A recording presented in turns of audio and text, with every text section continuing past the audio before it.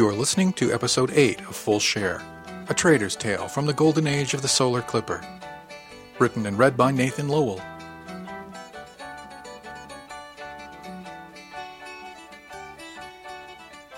Chapter 14. Betris Orbital, 2352, June 16. When I got to the cabin, I was surprised to find the captain alone. Under the circumstances, I'd expected to find all the senior officers present. I gave a little mental shrug. She hired me alone. She could fire me alone. Except she didn't appear to be getting ready to fire me. "Come in, Mr. Huang," she said with a smile. "Please have a seat." She indicated the conversational grouping around a low table. "Thank you, Captain," I said, and sat. "Did you see that the Audrey had docked?" she asked. "Yes, Captain, I was about to put my jacket out when your call came," I said. "Do you want to go there, Mr. Huang?" she asked. "Not particularly, Captain, but even a poor berth is better than none." "I talked to Captain Peters about you when I saw the Audrey had the opening," she said. "The berth is Gregor Avery's. He was arrested in Dunsany for fighting, and the authorities wouldn't let him leave, so the Audrey is short.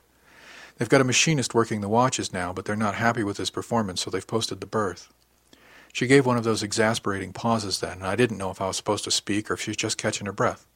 "Thank you for looking into it, Captain," I said. "I asked Ernest not to hire you," she said.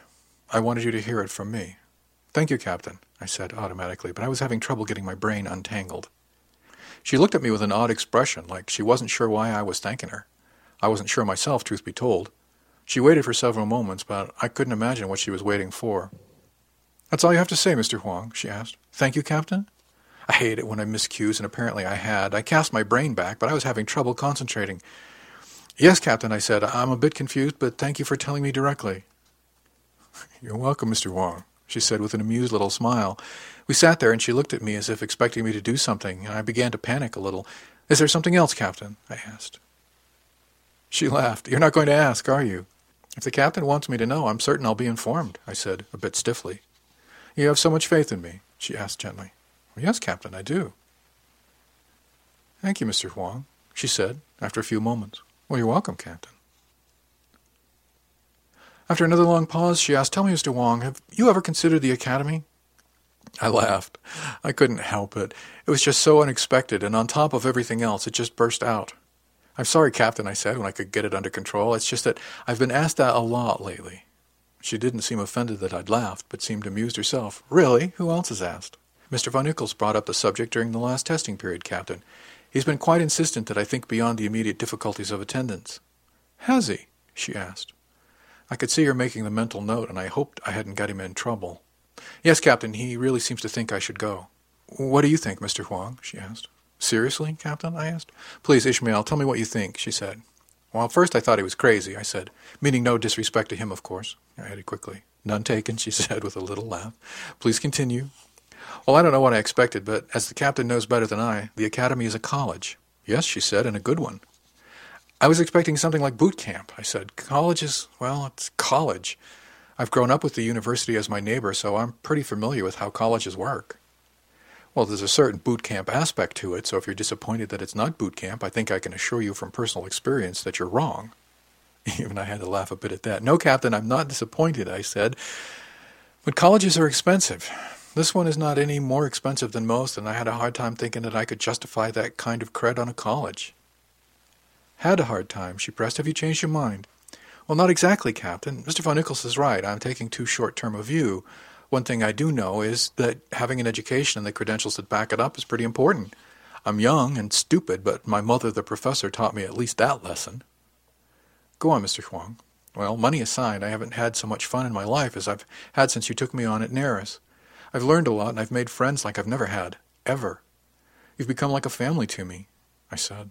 I knew I'd cross the line at some point, but she wasn't frowning, and so I plowed on. These last few days, starting with the news that I was being bumped and through that whole mess with the EMP and the scrubbers and all, and I really began to think that maybe I do belong out here in the deep dark. "Don't you have some reservations?" she asked gently. "Well, yes, Captain. I've been aboard less than a year." "Will I still feel this way at the end of my contract? Will I want to renew?" "I don't know," I said. "I can't imagine sitting here today that I wouldn't want to, but what if I'm wrong and it's just the novelty of it that I'm enjoying?" "That's a fair question," she said. "How does that apply to the Academy?" "The Academy is a huge commitment in time and money, and I'm never going to be 100% certain, but right at the moment I really don't know," I said seriously, "and I don't have the 60,000 credits to gamble on it." She smiled. Let me just see if I understand this. You're not worried about whether or not you can be successful at the academy. You're just worried that you'll get out and decide you don't like being an officer. Well, nothing against officers, Captain, but I'm more concerned that I'll get tired of being out here and I'll have spent the time and money to qualify for a job I might not like. She sat back in her chair and looked at me hard. I think I see, Mr. Huang, she said. So how are you going to address this uncertainty? How certain will you need to be? Well, Captain, I have a contract that expires in something over a year. If I'm still having this much fun then as I am now, then I'll feel a lot better about trying to scrape up the necessary creds to attend.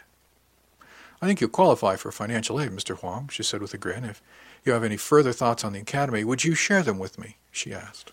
Of course, Captain, but I hardly think I'm going to come to any world-shaking decisions in the next couple of days, I said, probably with more bitterness than I intended. She smiled at me, though, and said, Thank you, Mr. Huang, dismissed.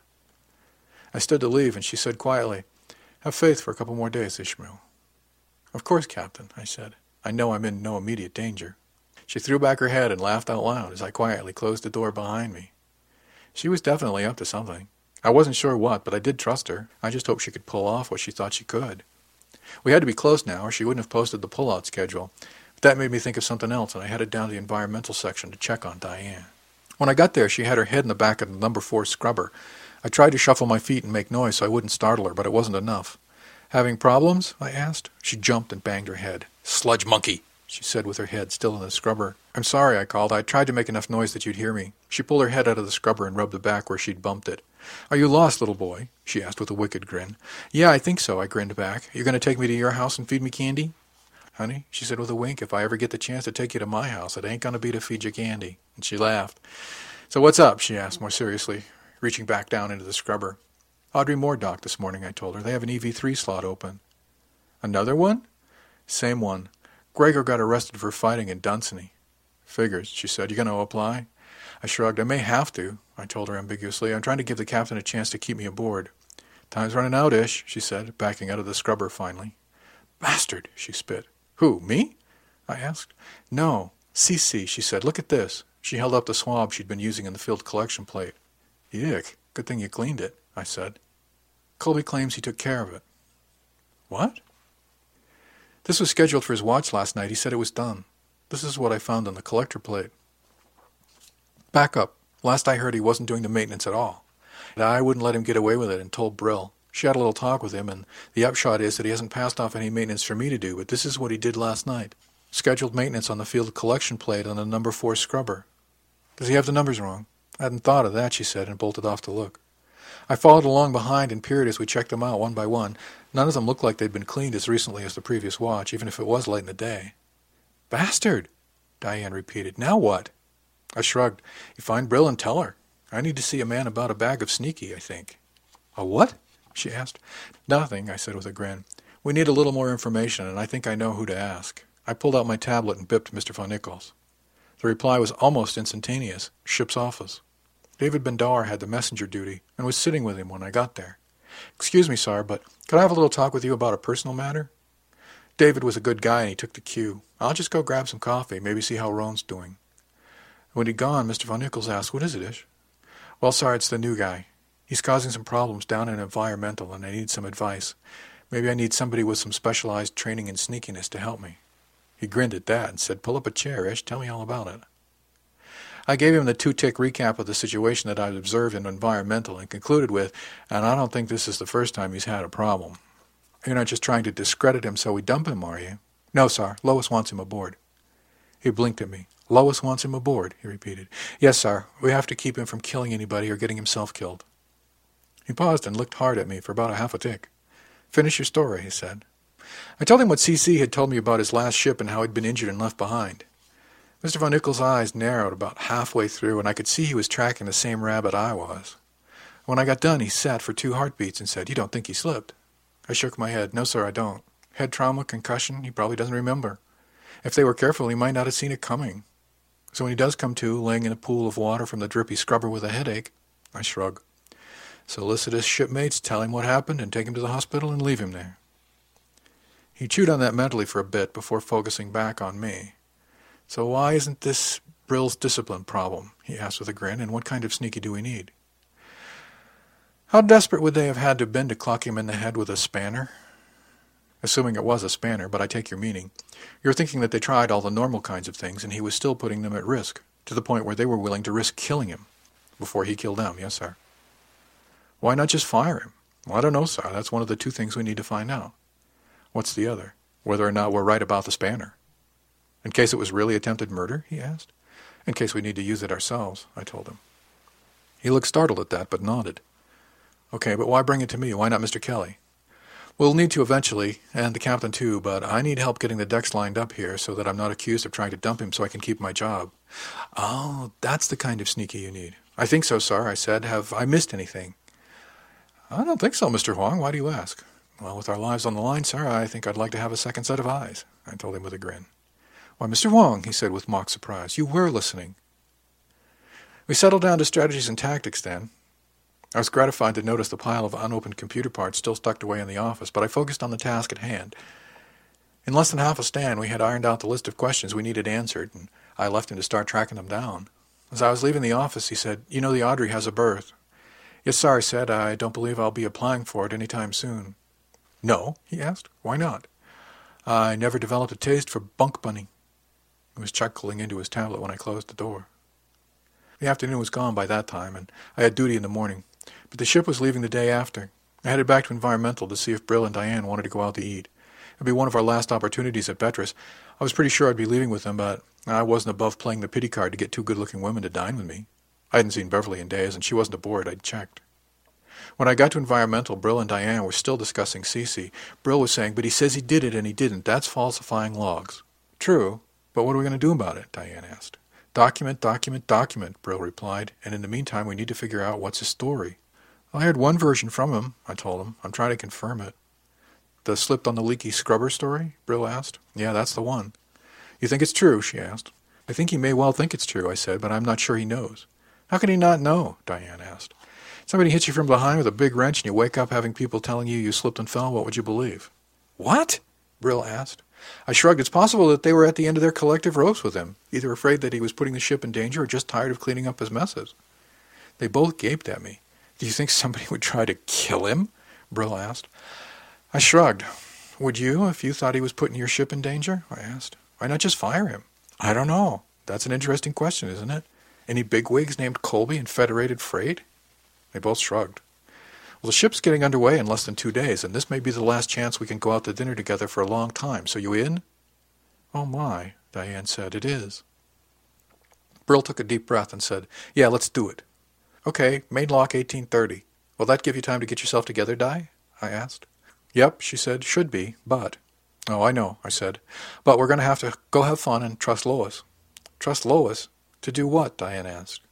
I just smiled. Whatever needs doing, and to let us know if there's something we need to do for her. I waved as I headed for berthing to change. Chapter 15. Betras Orbital, 2352, June 17. When Sean woke me for the watch, I managed not to scrub my knee getting out of the bunk. I had a hard time believing that this would be my last day aboard the Lois. It just didn't seem possible, even as I was showering and cleaning my teeth. I said to the face in the mirror, I can't leave. I'm not done here yet. He didn't look like he believed me, and I had a sudden pang over the yet part, but I think it was the first time that I'd ever really thought that I might be. Leaving, that is. The oddity of which was compounded by the realization that I hadn't been aboard a year yet. Idly, I contemplated the idea that we may have had, perhaps, just one too many glasses of wine over dinner. I'd have to ask Fong if he'd had any incriminating evidence of our return when I relieved him. In the meantime, I finished zipping into my ship suit and fetched some meager sustenance from the galley. I wasn't terribly hungry, actually, but the coffee tasted good. Pip had taken my advice on the number 2 urn, and the pastry was different. I suspected Sarah had been busy. Fong just shook his head and laughed. You look perfectly sober and relaxed coming in. How much do you want for the digitals? I asked him with a grin. Seriously, I didn't take any digitals, he insisted. Okay, video. He shook his head and laughed. Sorry, if I had any salacious evidence of misconduct between you and any member of the crew, I could get big creds. But I'm doomed to remain a poverty-stricken spacer of uncertain provenance, I fear. Who? Well, almost any of the women aboard. Roan's been capturing the lock pickups just on the odd chance, he said with a laugh. You're kidding, right? Yeah, he said with a smug grin, but I had you going, didn't I? I chuckled. Yeah, you got me. We shared a laugh, and he headed back into the ship. Nice guy. I hoped I wasn't going to be put in the position of having to miss him. Half a stand later, Mr. Von Nichols ambled out to the watchstander station. "Good morning, Mr. Huang," he said with a grin. "Enjoying your last gangway watch?" "Oh, yes, sir. A regular laugh riot, sir," I told him, around a grin of my own. "The Bolton is en route to Umber, but I've got a query as far as the orbital there. It'll hold until she makes contact. We should have a reply by the time we hit Nile. I talked to Mr. Maxwell, and he's contacted the station medical for an update on his medical records for our files. Those we should have any minute now. No word yet on why he may have higher-level protection, but if what you suspect is right, we'll have enough documentation by the time we get to Nile to take action and find out for ourselves. You keep saying we, Mr. Von Nichols." "Do I?" he said with a smirk. "I meant the ship, of course." "Of course, sir. Easily misunderstood, sir." "Your instincts are right, though, Ish," he said softly. "Something's not right here. We just need to find out what." "Well, I appreciate the information, sir," I told him. "Thank you." He winked and headed back into the ship. After that, it was a standard day watch. The usual comings and goings, and I even saw Beverly crawling back aboard mid-morning. She looked terrible. "Are you all right?" I asked. "No," she said bitterly. "You cannot leave the ship yet. I'm not done with you." Then she stumbled down the passageway toward the berthing area. I sighed. I hoped all this was moot, but even with all the reassurance from the various quarters, I still had no job, and according to the existing scenario, I'd be leaving the ship next morning. I sighed again and bipped Art for another coffee. When Roan relieved me that night, she looked subdued. She thought I was leaving. She did all but throw her arms around me and sob. I told her I'd see her in the morning.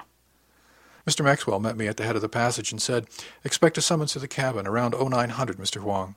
You're at liberty, but please be aboard no later than 0830. "Aye, sir," I said. He nodded then and ambled back up the passage, climbed the ladder to officer country. Whatever they were planning, I'd known a few stands. In the meantime, dinner was singing its siren song as the scent of spiced beefalo wafted all the way out from the galley, and I answered willingly. For last night in port, it was pretty busy on the mess deck. I heard several people making plans for going out later, so it wasn't going to be one of those hunkered-down-and-waited-out nights. I was contemplating the possibility of heading to Infinity myself. If the hints were real, then I could expect something odd to happen in the morning, and I'd be leaving on the Lois. One more night out before heading out to the deep dark sounded good. As I was filling my plate, I was looking around for somebody to go with. "Hey, Ish," Pip said. "Fancy a bit of a boys' night out? Last night in port, you know," he said with a wink. "It's just what I was thinking," I told him. "You have any ideas?" "Several, but they'll have to keep until later." He clapped me on the shoulder and scurried back to the kitchen. I found a seat with Brill, Francis, and Diane. "Are you saving this for Cece?" I asked with a grin. "Short-timers can sit here, I guess," Francis said with a smile, and I plunked myself down. "Where is he, anyway?" I asked. "Getting changed for Liberty. Last night, and he has some goodbyes to say, apparently," Brill said dryly. "Well, thanks for dinner last night, guys," I said to Diane and Brill. "It meant a lot to me." Francis turned to me and lowered his voice. "Are you really leaving?" he asked. I shrugged. "Honestly, I don't know. I don't think so, but I've got no job as of right now. I'm on Liberty until 0830, and then I have to be ready to meet with the captain at 0900. "Cutting it a little fine, aren't they?" he asked. "Well, only if they plan on leaving me here." He shrugged then. "True." I turned to Brill and Diane and asked, "So, how'd the Golden Boy do on watch today?" "No maintenance scheduled for today," Diane said, "so no new evidence." I sighed. "Well, all you can do is keep an eye on him." They nodded sadly, and we had a moment of shared shrugging. The beefalo was delicious, though, and even Cookie came out with Callie to say hi. "So you have any news for us, Ishmael?" he asked. "Sorry, Cookie, I think I'll be finding out in the morning just before pull-out." He smiled. "Sarah says that Lois is not yet done with you." "I believe she is right."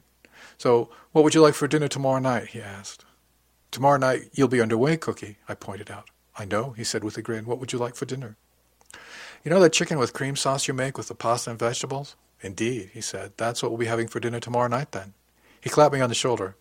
"Have fun with Pip tonight, but stay out of trouble." He grinned one final grin and headed back to the galley. "Lois isn't done with you yet?" Francis asked. "That's what Sarah thinks. Who am I to argue?" "Well, at least we know what we're having for dinner tomorrow," he said. Diane and Brill just looked sad. I turned to Brill and asked, "Are you going out tonight, too?" She just shook her head. "After Dunsany, I'm still a little raw." Diane and I both burst out laughing, and Francis looked confused.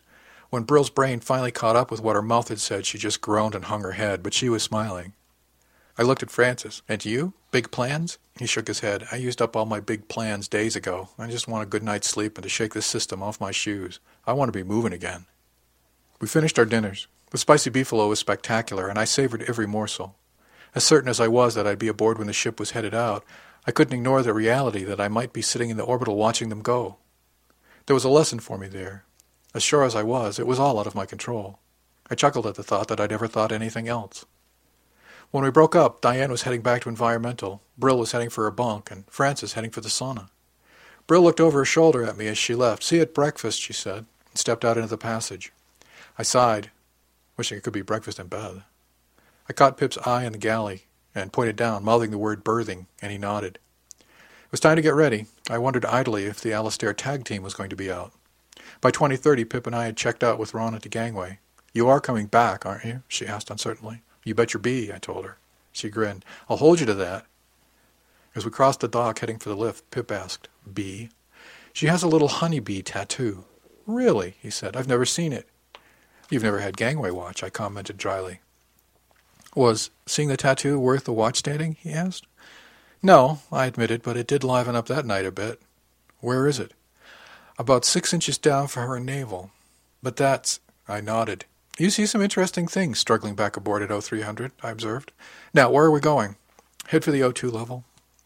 We didn't go to infinity as I expected. Pip took me to a little bar to starboard. It was about a quarter of the way around the station, almost as far from infinity as you could go without approaching it from the other side. Compared to the big raucous cavern that was infinity, this was a cozy place. There were padded booths around the walls and some tables on the floor. The bar was set in the middle of the place, and you could walk all the way around it. In the far corner, a trio of musicians was setting up, but the sound checks they did were subdued. There was no dance floor. Small groups were scattered about, mostly in the booths, but some gathered around tables. We walked in, and Pip picked a table to the side where we could watch the people coming and going. When the waitress came over, I almost didn't recognize that she was the waitress without the cut-down ship suit. She greeted Pip by name and offered him the usual, so I figured he'd been here a few times. Pip turned to me and said, "They brew their own beer here. The chocolate stout is good, and they have a very nice ice beer that'll kick your ass." I asked the waitress, "What's your favorite?" "Oh, I like the amber bock," she said. "Well, I'll take that, please," I told her with a smile. We settled in, and I turned to Pip. "This doesn't seem the kind of place I'd expect to find the tag team." "They introduced me to it," he said.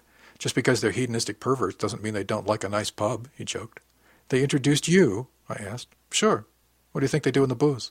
That startled me so much I twisted my head. I didn't notice any kind of lewd behavior going on when we came in, but I certainly didn't want to miss out. "Made you look," Pip said. We were still chuckling when the waitress brought the beers. I paid and told Pip he'd need to get the next round. The bock was good, and Pip was admiring his beer when the tag team showed up.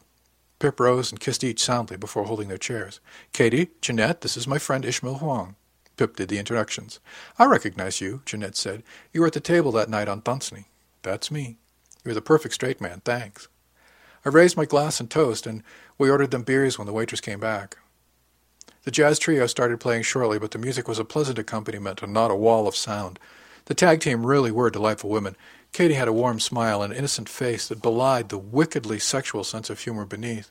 Jeanette was the devil-may-care one. She was completely, unself-consciously woman. I could see what Pip could find so fascinating about them, over and above the obvious attraction of being called upon to sacrifice himself upon the altar of their collected bodies.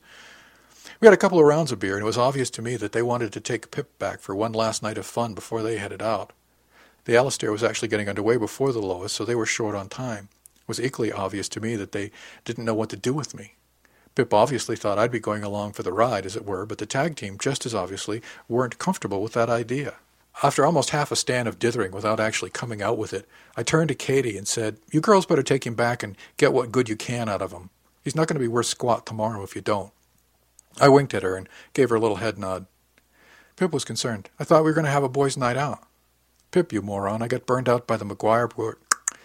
Pip, you moron, I got burned out by the Maguire twins when I was 16. Don't worry about it. I'll see you in the morning."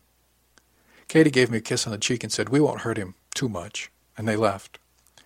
I still had half my beer, and it was good beer. The trio was in the middle of a set, and I had no place I needed to be, so I settled down to enjoy both of them. About the time the trio was wrapping up their last number and my beer was getting down to the foam in the glass, the waitress brought me another beer and pointed to the lady at the bar who'd sent it. I raised a glass and toast, and she raised hers in return.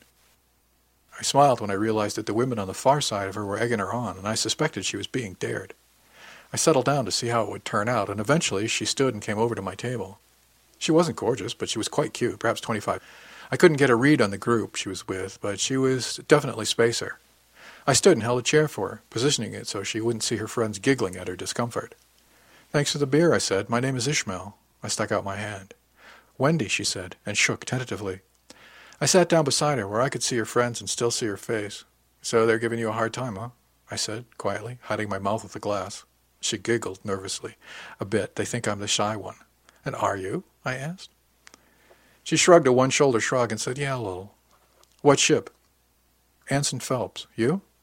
"Lois McKendrick," I said, then asked, "What do they think you should do?" "They were giving me a hard time before we came in about being too picky. So when we came in and you were sitting there with your friends, I said something like, 'He's cute, too bad he's with somebody.' I figured they'd leave me alone." I laughed. "Then Pip and the tag team took off, and I'm here alone, and they think you should make a pass at me?" "Something like that," she said. "I'm flattered," I told her with a grin. "Flattered?" "That you'd think I was cute enough to make a pass at." I paused and gave her a little flirty look that I knew her friends could see because they were doing that hand to the face, peek through the fingers, I'm not really looking in your direction thing. "You do think so? It wasn't just something you said to shut them up." I leaned toward her a little. "Oh, yes," she said with a little grin. "I spotted you when we walked through the door." "So, tell me, Wendy," I said, softly leaning in a bit more, "do you get more points if I kiss you or if you kiss me?" "What?" "Somebody here is going to get kissed, and I just want to make sure that you get the credit for it with the peanut gallery at the bar." She looked at me straight on for the first time since she'd come over, and I smiled slyly. "Would you mind terribly," she asked, "if I kissed you first?" "Be gentle with me, Wendy," I told her, and tilted my head so they'd get a good look when she closed in. She paused about halfway. I looked her dead in the eyes and said, "Please be thorough. I hate being only half kissed." She leaned into me then and did a very thorough job of it indeed. After quite a long time she pulled back and asked with a wicked little grin, "Was that thorough enough?" "Well, your friends got quite a charge out of it, but not half the charge I got," I told her, after I caught my breath again. "Do you suppose you might do that one more time, just to see if you'll like it?" She said, finally relaxing. "Yes, I suppose I might, in the interests of research." And she was as good as her word. It was actually quite a long time before I caught my breath. "Damn, you're good," I told her. "Ah, you're just saying that." "No, I wouldn't do that," I told her. "Not even if you thought it would get you anywhere?" "Where would I need it to get me?" I asked. "Oh, I don't know," she teased. "Maybe into my bed?" "Well," I said, leaning in and whispering, "do you want me in your bed?" She brushed her lips across mine and said, "Bed hell. If you don't take me out of here right now, that table will do." As soon as she said it, the "did I say that out loud" look flashed across her face. So I kissed her firmly and said, "Your place or mine?" "Do you have a place?" she asked. "No, but I can get one," I grinned. "Mine," she said, and then more boldly, "I'm not waiting that long for yours." "My gracious, I do believe I may not be safe with you," I told her with a grin. "Oh, I won't hurt you," she said, "unless you ask me very, very nicely." And then she giggled and said, "I'm sorry, I've always wanted to say that." "Well, hold that thought and let's go say it so your friends can hear." She laughed then and started to balk, but I stood and helped her to her feet, holding my arm so she could hang on it, letting her lead me to her friends who were now giggling almost uncontrollably among themselves. At least one said, "She's not going to bring him over here, is she?" in pure panic. We got to where they stood, and Wendy said, "Girls, this is Ishmael. Ishmael, my shipmates. I won't bother you with their names because when I'm done with you, you won't remember your own." They gasped and tittered as she kissed me rather soundly again. "Am I going to be safe with you?" I asked. "No," she said, "but I won't hurt you unless you ask very, very nicely." And she took my lower lip in her teeth and just let them scrape gently across. I swallowed hard and said, "That sounds fair enough." We turned as a unit, and as she led me out of the bar, "Don't wait up, girls. I'm going to be a while," she called over her shoulder. She strutted proudly until we got around the corner and out of sight, and then collapsed against the bulkhead as her legs gave way from the uncontrollable laughter. "You know you left them gaping after us," I said. "I'll bet they're still sitting there with their mouths hanging open." We were both laughing now. As we got closer to the lift, she said, "Thank you, Ishmael." "For what?" I asked. "For putting on such a good act. You made my reputation in there." I stopped in the middle of the corridor and turned to her. "What act?" I asked with my lips just a centimeter from hers. "Do you want to go back to use the table?" I waited to see what she would do. She kissed me very nicely. "After due consideration, I think the bed might be more comfortable for you," she said boldly again. "Have I told you how much I admire a woman who knows what she wants and isn't afraid to demand it?" I asked with a grin. "Well, right now, mister, I want you on that lift. When I get you to my room, I'll see what else I can think of." Several hours and at least 3 different instances of, "I've always wanted to try that," later, we both collapsed in a pool of soggy sheets, giggling like kids. When we stopped laughing, she looked up at me and asked, "When do you have to be back?" "I have to be aboard by 0830. You?" Not till noon, she said. We both looked at the chrono. 03:15. Do you want me to leave so you can sleep? I asked. Actually, I was kind of hoping you'd stay and sleep with me a little. I rolled over and pulled my tablet out of my jacket, set the alarm, and put it down where I could grab it easily before punching the light controller and pulling the blankets up around us. What time did you set it for? She asked, already beginning to drift away as she snuggled into me. 0600. That should give us enough time to go around again before I leave. She giggled sleepily, but said, good, before nodding off.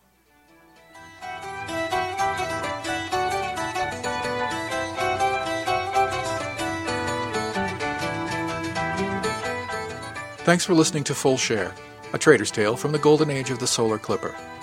Music is from the Fox Hunters, an Irish slip jig originally recorded in 1984 by James Curran and available on the Internet Archive at www.archive.org. This has been a presentation from Durandus, offered under a Creative Commons Attribution, Non-Commercial, No Derivatives 2.5 license. For a website and more information on the Golden Age, visit www.durandus.org/golden.